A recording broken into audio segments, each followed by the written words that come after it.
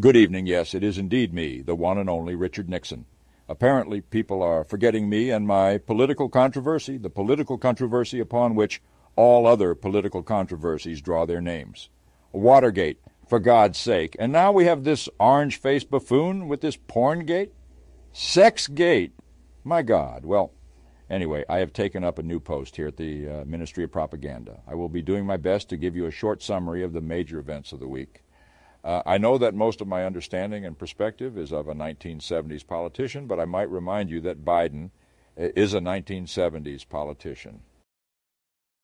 So here are the major news stories of the week. Firstly, Donald Trump, indicted and accused of hush money payment to a porn star during the 2016 presidential campaign, is shamelessly milking his legal woes for all they're worth. Recent polls have shown a disturbing uptick in support for Trump, and his fellow Republicans are shamelessly coming to his defense. The Trump campaign, meanwhile, is using his indictment as a fundraising tool, and they claim to have raked in a whopping $7 million since the news broke. In other developments in the USA, NASA has announced the 4 astronauts who will be traveling to the moon on Artemis II. Big whoop! At the UN, Russia has assumed the rotational presidency of the UN Security Council. I'm sure they'll do a bang-up job. Speaking of Eastern Europe, there are rumblings that Ukraine may finally counterattack in the ongoing war with Russia. It's about damn time. Russia continues to gobble up territory in Bakhmut, and it's high time Ukraine fought back. We've spent a lot of money there. This week, a Russian military blogger was killed in a terrorist attack in St. Petersburg. It's a tragedy, to be sure, but I'm not exactly shedding tears over it. Finland has joined NATO, ending their neutrality policy. It's about time they picked a side. Sweden is trying to join too, but Turkey and Hungary are blocking them. Sounds like a big old mess to me. There was a violent exchange between Palestinians and Israeli police at the Aqsa Mosque compound in Jerusalem. At least 37 Palestinians were injured. Just another day in the Middle East, I suppose. Oil prices have surged after OPEC members announced production cuts. Big whoop. Rahul Gandhi, an Indian opposition leader and critic of Prime Minister Narendra Modi, had his 2-year prison sentence suspended by an Indian court. Yawn. Turning to China, the Philippines has announced that U.S. forces will have access to 4 more military bases. This comes at a time when tensions are rising between the U.S. and China, and it's anyone's guess how Beijing will react. China's regulators are conducting a cybersecurity probe of Micron Technologies, a top American chip maker. This is Beijing's most serious retaliation yet against Washington, and its attempts to cut China off from high-end chips. Just what we need, more tension between China and the U.S. On the diplomatic front, France's President Emmanuel Macron is meeting with China's President Xi Jinping to relaunch a strategic partnership between Europe and China. Macron wants Xi to play a major role in bringing peace to Ukraine. Good luck with that. Meanwhile, Speaker Kevin McCarthy met with Taiwan's President Tsai Ing-wen, becoming the most senior elected official to meet with a Taiwanese president on American soil since Washington established diplomatic relations with Beijing. Sounds like a recipe for disaster. Well, that's all from me for this week. Please like and share this video, and please subscribe to our channel. Now turning to our hosts, Rich and Chris.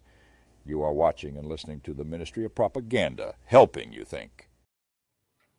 Yes, good evening. Hello, everyone. Welcome to the Ministry of Propaganda. And me and Chris are indeed going to be talking about Trump's indictment, the historic indictment of a current runner for president and a former president. First time ever. So, Chris, where do you want to begin with this one?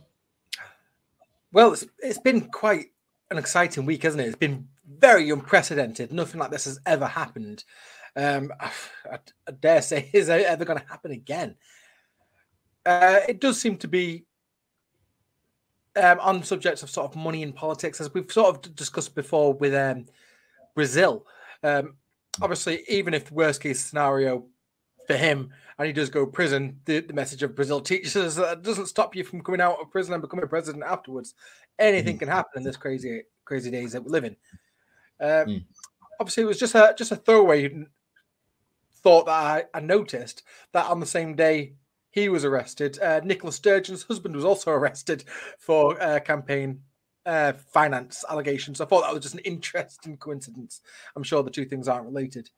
But yeah, it's been quite an interesting sort of development. I am keen to see where this goes. What do you think? Right. Yeah. It's so there's obviously there are different opinions about this. Obviously, from the liberal side, the Democrat side, they're reveling in it actually, and trying to make Trump look as bad as possible. Obviously, as you'd expect, it's election cycle. So the first thing I'd like to say is welcome to the 2024 election cycle fully now. We're fully in. It's really started now. So what are we? Basically 2 years, more or less, a year and a half ahead, which is become ordinary now. The election cycle, the campaigning for presidential election starts just later and later. So this is now the norm. But yeah, I think we can officially say that this is now, we're entering that properly, deeply. And there is obviously a bit of, as Nixon mentioned at the beginning of our show, political controversies are not that uncommon. I mean, as he said, Watergate, where Nixon paid, well, not paid, but got government goons, the plumbers, to go and spy on the opposition. Using state resources to do that. But there's also other things. I mean, this is something that the Financial Times mentioned. So the Financial Times takes quite a sort of look on this, which I'll bring up here, is, of course, they talk about, they're referencing something that happened in 1923, an unprecedented government scandal, bribery, corruption, payoffs, and cover-up in the White House rocked the U.S. They're actually not quoting this current thing with Trump. They're talking about something that happened in 1923, something called the Teapot Dome scandal, which I've never heard of before. But basically, it wasn't a president, but it was a senior member of the cabinet, a secretary of the interior, basically for, enormous bribes to lease government oil reserves to his own cronies at rock bottom prices. But the thing that I do agree with here that the Financial Times brings up is if you go on Wikipedia, you can curate and see 134 federal U.S. politicians who have been convicted of criminal wrongdoing. I'm obviously not going to show you the whole list. We're not going to go through it. But the point is, even if you think of the top of your head, Watergate, Iran Contras, when the CIA and Reagan basically were selling drugs to, and Oliver North, who took the blame for Reagan for that. He's a Fox News host. There was no repercussions for that. What's interesting is that it's not that there's a surprise that politicians commit crime. We all know this. This happens every day and we take it for granted. What's surprising is when they choose to enforce the law on these people. That's where it becomes political. And in my eyes, it is 100% political, the decision to pursue charges against Donald Trump. The fact that he committed the charges is almost a joke. He's a caricature of a corrupt capitalist businessman. He's like the heads of OCP from the original RoboCop films in the 80s. Like, it's cartoonishly corrupt. But the fact that they've chosen to go after him for this, that's where it starts to enter into this grey area of You're absolutely right. So, I mean, if we do just bring on Nixon's particular thing, so Watergate, Ford, Gerald Ford, the president that followed him, then, basically, waived it. So he basically said that they would not go for an indictment or charges of bribery, extortion, tax fraud, and criminal conspiracy. So the other thing is also then Bill Clinton. So obviously Monica Lewinsky, if we all remember that one, the oral sex in the White House. Clinton, took part in that sexual relations. He also negotiated a bargain. By today's standards, that is rape. We'd all agree if we were to ask the question what Clinton did to Monica Lewinsky at that point, that was workplace rape. She had no ability to reject the president. I mean, if the president comes on to me, how am I going to say no? He's the president. He's the most powerful person in the world. That is literally even by today's standards. Yeah, exactly. So that was in the late 90s, so not that long ago. The point being, he was allowed to basically get away with that. They negotiated a bargain, so they wouldn't, indict him. And also, he gave false testimony too there. So he gave a false testimony about what happened there. The famous line, "I did not have sexual relations." So, they tried to get him, on some sort of technicality. But the point is that this is what Trump is being done for, that he said the money sent to Cohen was for business, and it wasn't. So that's a form of false, of lying, a false testimony in a sense. So yeah, that you're right. This is a bit unprecedented. This is where the whole witch hunt thing comes in. That Trump it's different from Trump. Which I think then, if you think about Nixon, if you think about Reagan, if you think about Clinton, there is a bit of a double standard there. Yeah, the fact that it is Trump, if the charges that they have got him to, like you say, it's at first when they got out, they said it was a misdemeanor. Now they've said it's a felony, but it's a I can't remember what it is, F- felony. Basically, it's the bottom rank of felony before that makes it so. So it feels like they've made almost a mountain out of a molehill. They wanted to charge him with something. That's what the mentality seems to look like. That they've made a decision, we're going to go after him for something, and then they found something, rather than it being the opposite way around, which a criminal investigation wouldn't, in an honest judiciary, you'd expect it to be the investigation comes first, where it seems it's the other way around. They've charged him and then had a look and say, okay, now let's figure out what we're going to charge you with. Yeah. I mean, I think so. The Global Times has a good perspective on this, talking about, they categorize it as the weaponization of the legal system. So, I'm not going to go through the whole thing, but that's the point they're making, is that this, as we've just said, is, turning the courts, turning the judicial system into a very political space. I mean, obviously it is a political space. But if you think about even before this, you did have the Russiagate investigations and all of that.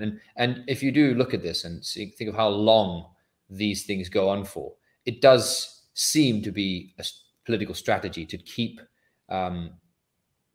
his name being mentioned in association with all sorts of crimes. So associations with Russia, which will strike a chord with some people. Then you have, this paying off hush money to a porn star, which will strike a chord with some political groups.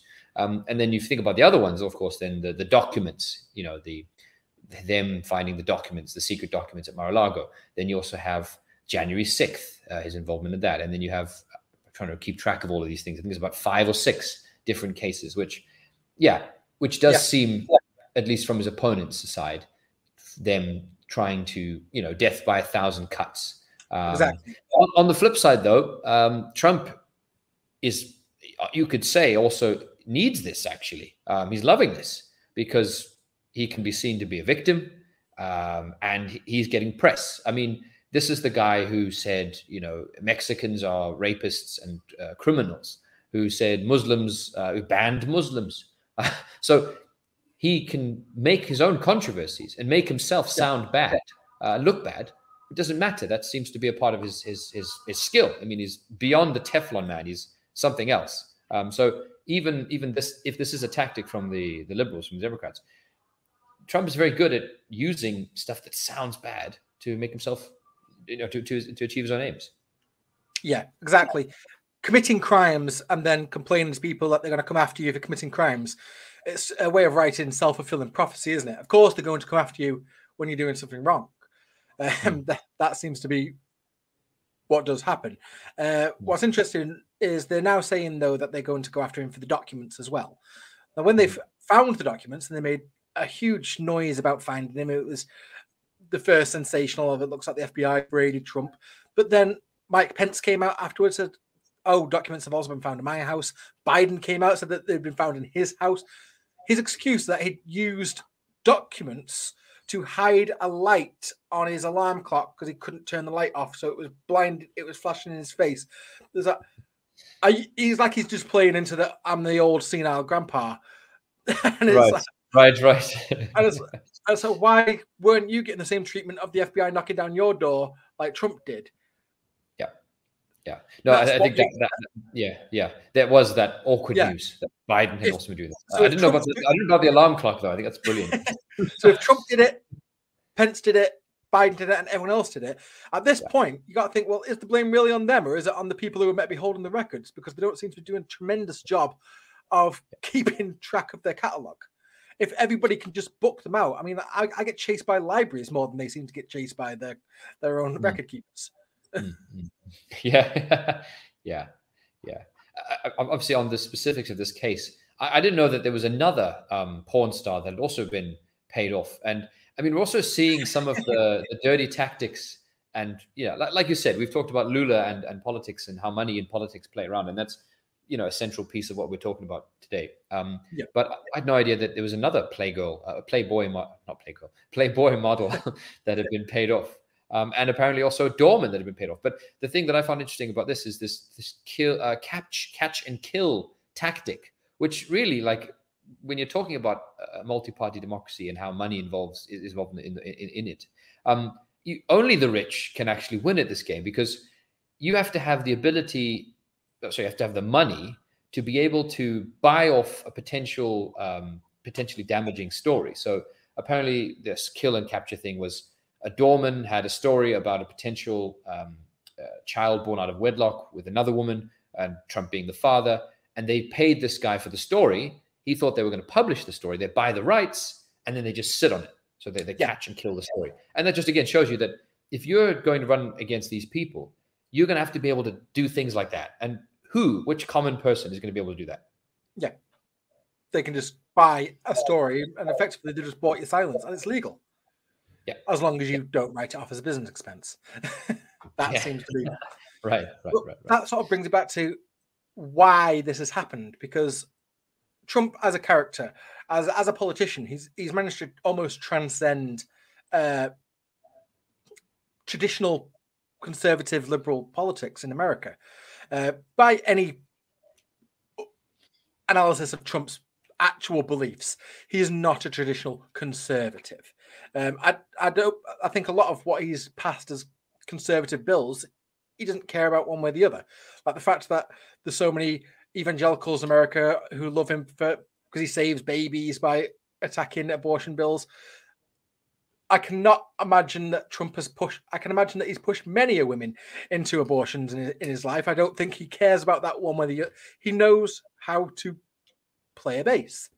And when you watch his old videos from before he was a politician, when you ask, so we didn't have professional minders around him, when he's asked a question about foreign policy, his unfiltered gut reaction tends to be right.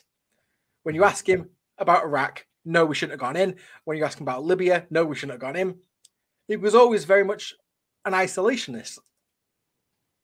The negotiations did with Kim Jong-un, case in point, which the liberal media attacked him for no end, as if it was a negative thing that he was reaching across to try and make peace with one of America's enemies. But the liberals, for some reason, when Obama did it, or proposed doing it, they were up in arms. They couldn't get enough of it. Or when he shook hands with Raul Castro, they were loving it.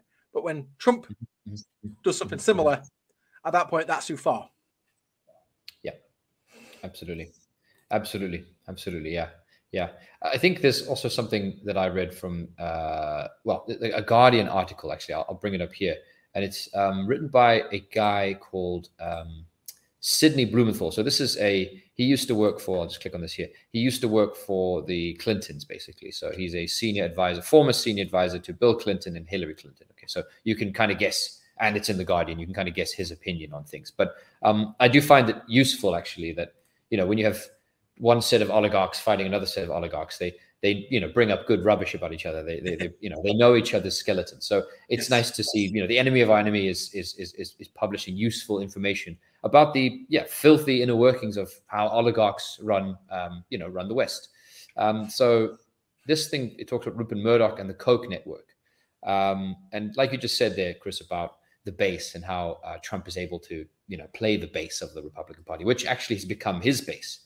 He wiped out, the rest of the Republican Party. And I think that's what we're seeing here too, is that DeSantis has come out. DeSantis was supposed to be the guy who's going to potentially beat Trump. I don't know if he can do that now, because he's put his lot behind him on this particular issue. He could potentially bring it back, but it's certainly something he has to now explain away. But the thing I'd like to talk about here, just mention here, is the Koch brothers and the and Murdoch. So on the 5th of February, the Koch dark money syndicate held a conference of its billionaire donors and key activists in Palm Springs, California, to lay the groundwork for the dawning of the post-Trump age.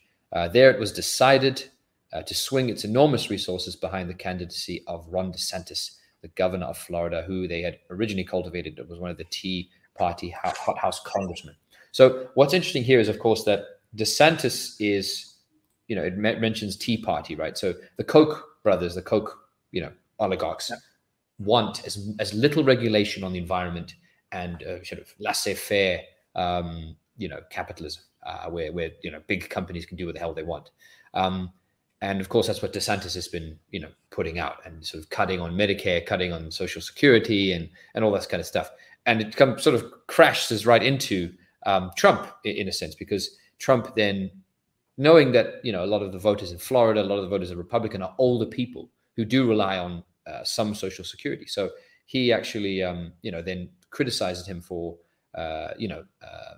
not supporting those kinds of policies. So I think this is very interesting, just seeing the oligarchs clashing on all these things. Yeah. So Trump, when he first ran in 2016, he was almost seen as a legitimate sort of figurehead of the Tea Party movement. He was never part of it originally, but the fact that he had rallied from people like Sarah Palin, they were all people that were effectively born out of that movement. They all rallied around him, so he was sort of seen as that figure. Where now Ron DeSantis was being portrayed as a more gentlemanly version of Trump, who didn't come with any of the sort of baggage, the controversy.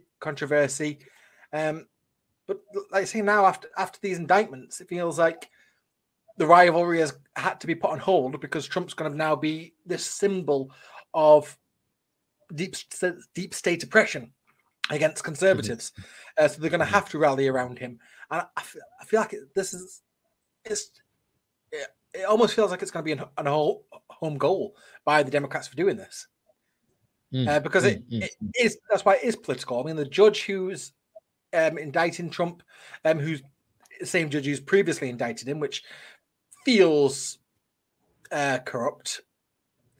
I would have assumed, if it's anything like this country where you can't have the same judge for two different crimes. I know America is a different country, it's a different judiciary, but I'd be shocked if that's not generally the case there as well. Also, this judge is a Democrat, and as someone pointed out, a George Soros funded Democrat that George Soros put money into his campaign, which George Soros himself is worth an episode of himself, just because he is the boogeyman of liberal, socialist, communist billionaires somehow. In my head, it's just the sort of successor of the Jewish sort of control. It's a modern version of that conspiracy, isn't it? That's the fact that they home in on a Jewish man every time. George Soros, I'm sure, is no worse than any other non-Jewish billionaire, but they home in like hawks onto these rich Jews to attack them. For some reason, the other one's gone out of my head. Who's the other famous one? The Rothschilds. Rothschilds, yes, just completely mind blank there. It's the modern successor to the Rothschilds sort of line, isn't it? It is. Yeah.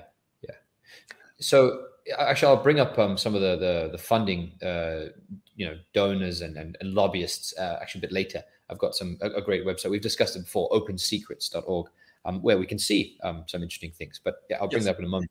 But on this thing of you said sort of the Democrats shooting themselves in the foot.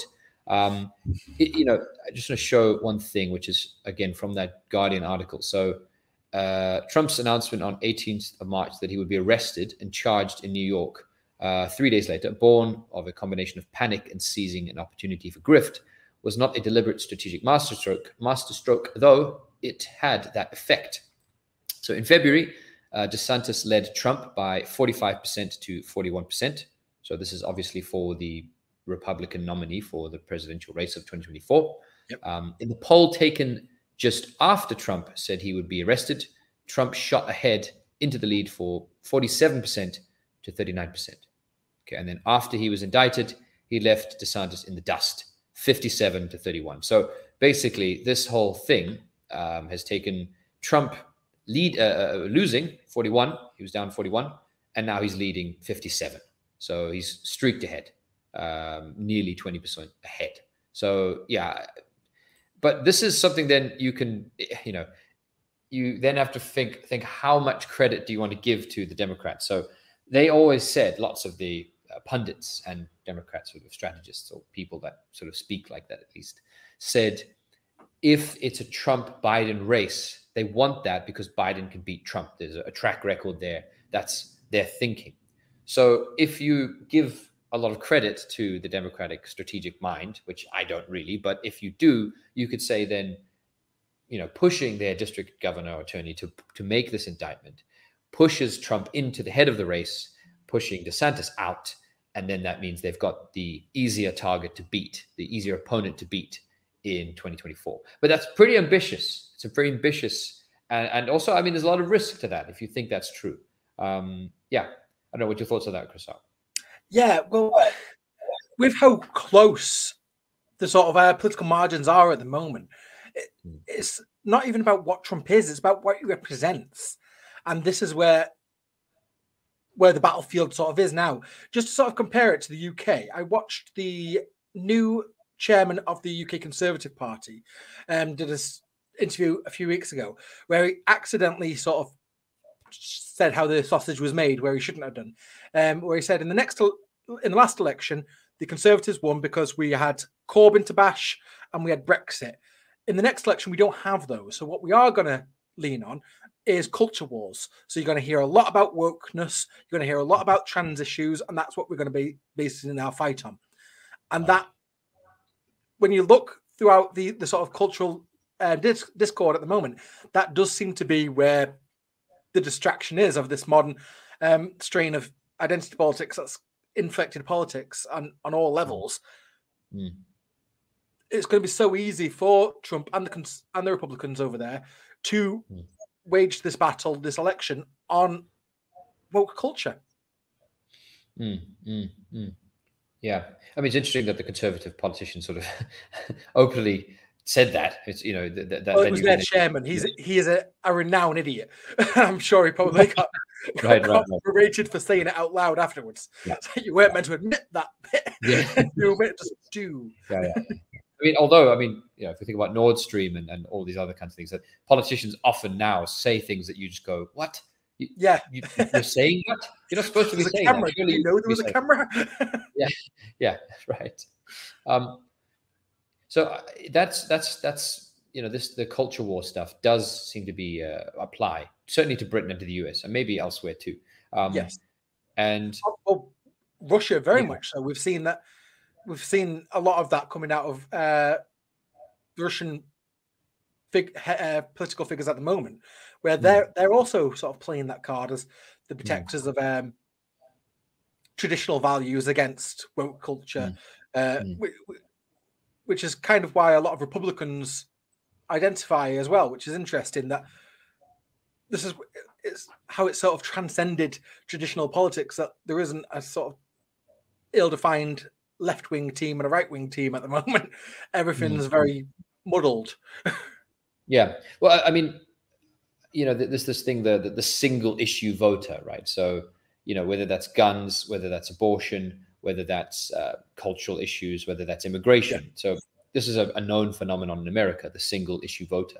So I do think that there is, this is also an opinion shared by the guys at the Global Times, where they said, so there's one analysis which says, okay, this has galvanized the Republican base. Now Trump can get the candidacy, and the Democrats are stupid for pursuing this kind of stuff because he's going to be basically the savior. He's going to be Jesus. I mean, you had Marjorie Taylor Greene already has called him Mandela and referenced Mandela. That Jesus, I heard him in the 60-minute interview say that he's in the same group as Mandela and Jesus. Mandela and Jesus. So that's one side. That, of course, yeah, okay, he's going to galvanize amongst those people. But to be honest, I think he already had that vote. If you're already, it's the same group of people. I don't think that's winning new people that many. I mean, I might be wrong, but I don't think so, because realistically, if we look at the numbers from the last two elections, 2016 and 2020, Trump lost the popular vote twice. So he had less people vote for him in total. He only wins on the electoral colleges, right? So, and the sort of swing states are your voters that are not undecided. So I don't know if this court case stuff, all of them, are going to bring enough of those people on board. So the Global Times analysis, which they interviewed a guy from a university in China who's an expert on North American politics, and he said that it's the undecideds, the middle voters, the neutral voters. For this is going to be a big turnoff. It's him in court, and they're hearing stories about the dirty dealings and about the boxes and about January 6th and about this and about that, and they're just going to see as chaos, and they're not going to like it. So that's at least one perspective on this too, is that for your swing voters, your undecideds, this is not good. It's good for the Republican base. Sure, you're going to get the votes there, but it's not good for the undecideds, which is another way of looking at it, another important thing to consider. Yeah, a lot of the teams seem to be so sort of solidified now, apart from obviously that middle section, which is what you're sort of going after in every election to win or lose. But you have to sort of ask the question at this point, when does this country become ungovernable? When you've got, when Trump got in, you had the never Trumpers, not my president, and all the Republicans saying sort of just suck it up, buttercup. You're being childish liberals, of course, as your president. Then when Biden got in, they did the exact same thing. That the election's stolen, completely denying him.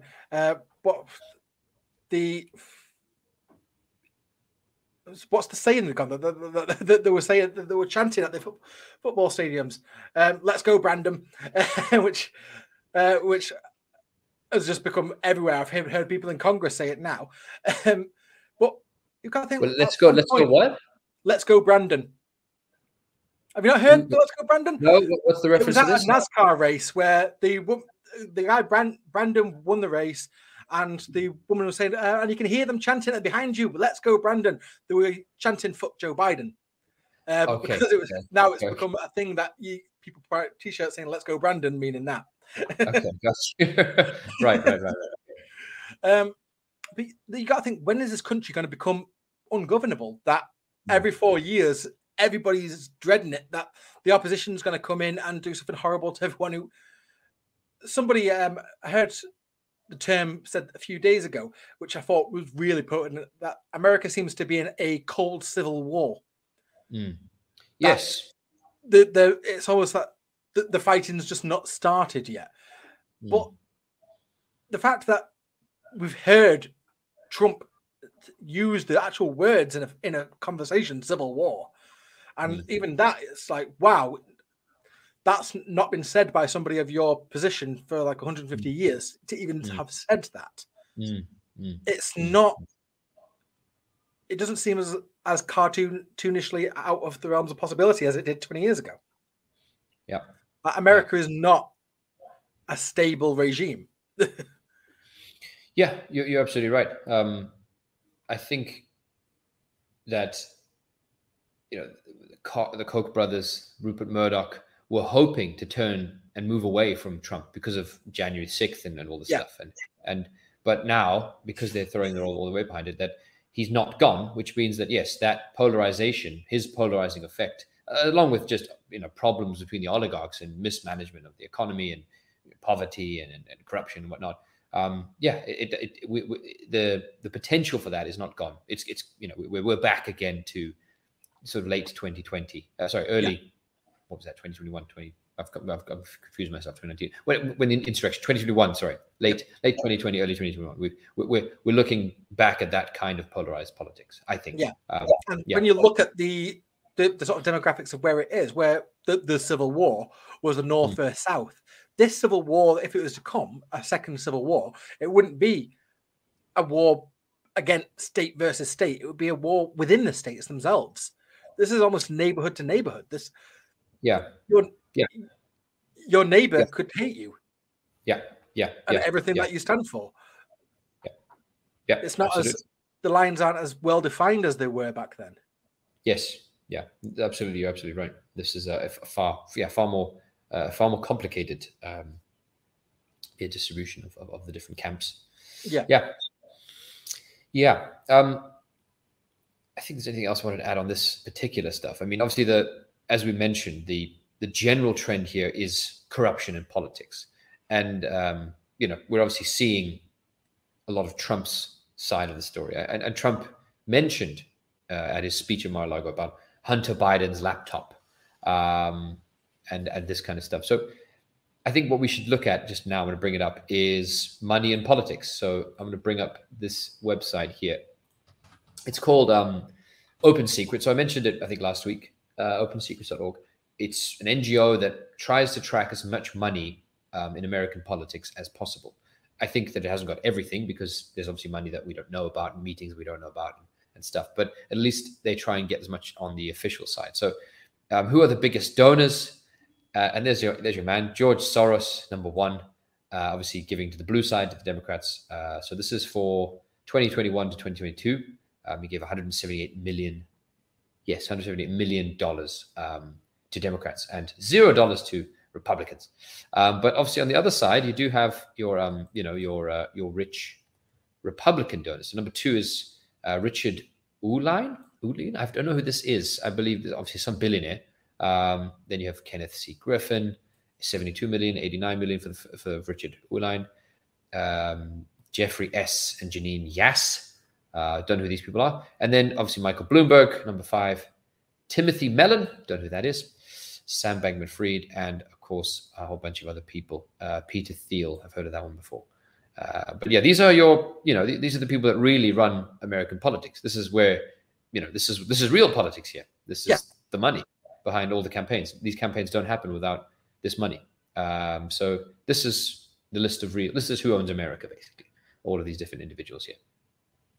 But yeah, so it seems a bit ridiculous in some sense to actually talk about Trump's sort of stuff, paying off people's stuff, when we know openly that millions, hundreds of millions of dollars get paid by all sorts of individuals. And then if you want, I'll bring up some some of the industries too, if you want to take a look at that in a moment. But yeah, Chris, I mean, what are your thoughts? Yeah, it's sort of open air corruption that everybody sort of knows about and accepts. In America, of course, where it's accepted legally that money equals speech, as confusing as that is, but that was the court's decision that money is allowed because money is an expression of free speech. So pumping money into a campaign, that's what it amounts to. Of course, that gives an interesting sort of paradigm that it means that poor people have less free speech than rich people, because if that's what money is, then that's what it means. Where if you were to look at that, where both sides were funded by billionaires, compare that to the UK, where of course the Labour Party does get money from individuals as well. The idea is that its primary funding is meant to come from the trade unions and the labour movement. That just doesn't seem to be something that happens in America at all, or if it does, then it's to a minute amount that it's not even worth mentioning. Like there was no trade unions listed on that list that you just showed. So there's no workers' union donate, whether liberal or conservative, donate into either party. Yeah,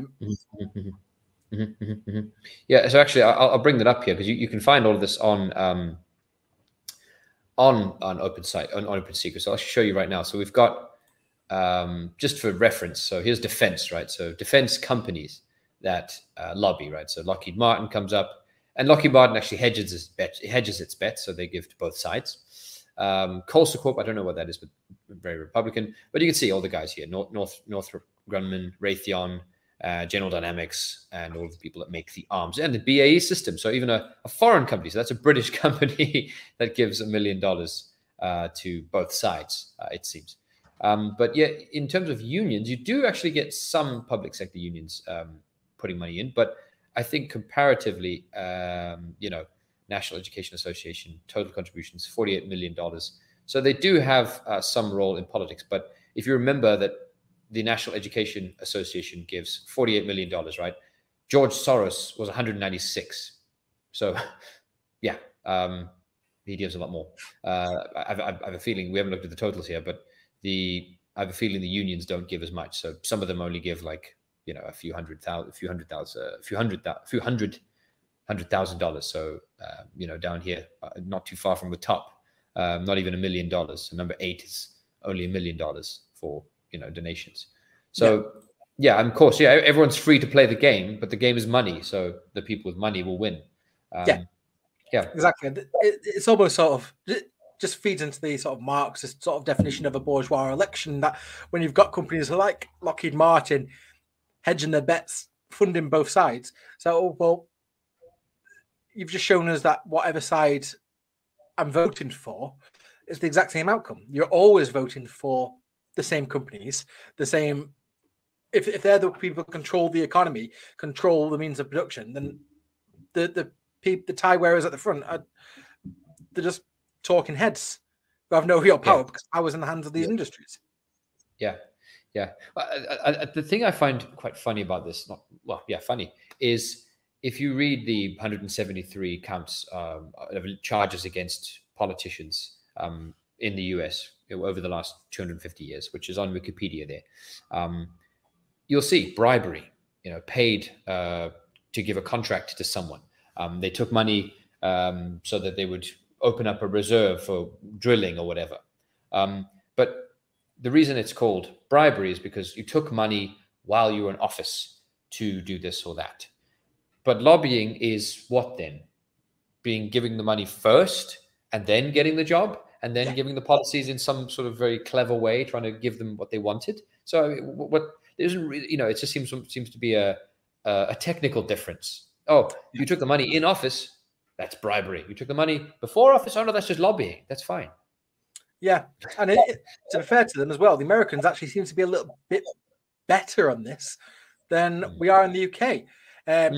Where in the UK, there's a group on YouTube, a group of journalists called Led by Donkeys, and they do absolutely amazing investigations where they've been catching primarily Tory MPs at the moment by setting up fake companies and then interviewing these Tory MPs to lobby on their behalf for insane amounts of money, literally tens of thousands per day for consulting, basically using their contact book that they've made in Parliament to lobby for them to get deals for these private companies. And from because obviously it's come out and it's been put in the BBC, have been reporting on it, and everyone who's come out to explain it away has pointed out this is completely illegal. So you might frown at it, but they've done nothing wrong. It's embarrassing that you've seen it. Yeah. So how is that? How is that not legal? It should be illegal.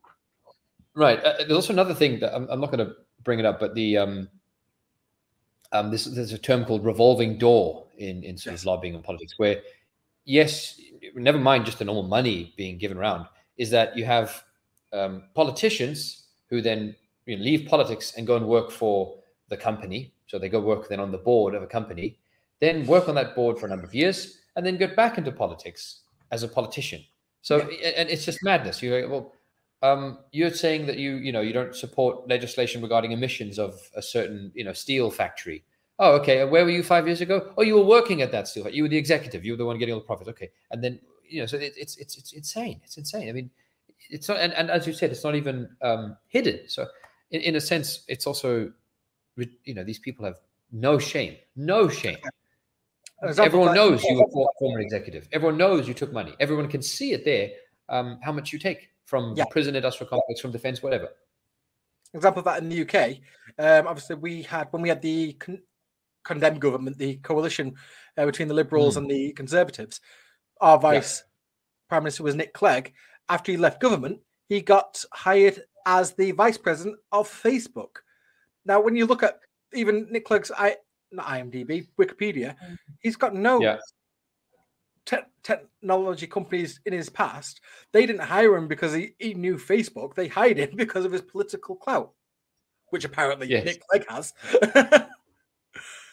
But that's clearly who's hiring Nick Clegg for anything other than, to be fair, I don't even understand why you'd hire him for.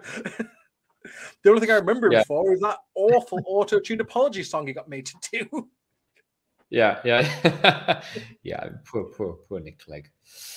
Anyway, I will read actually one of these things here. This is a revolving door example. So they've actually got this as a special on Open Secrets. So revolving door, and this is their featured revolver.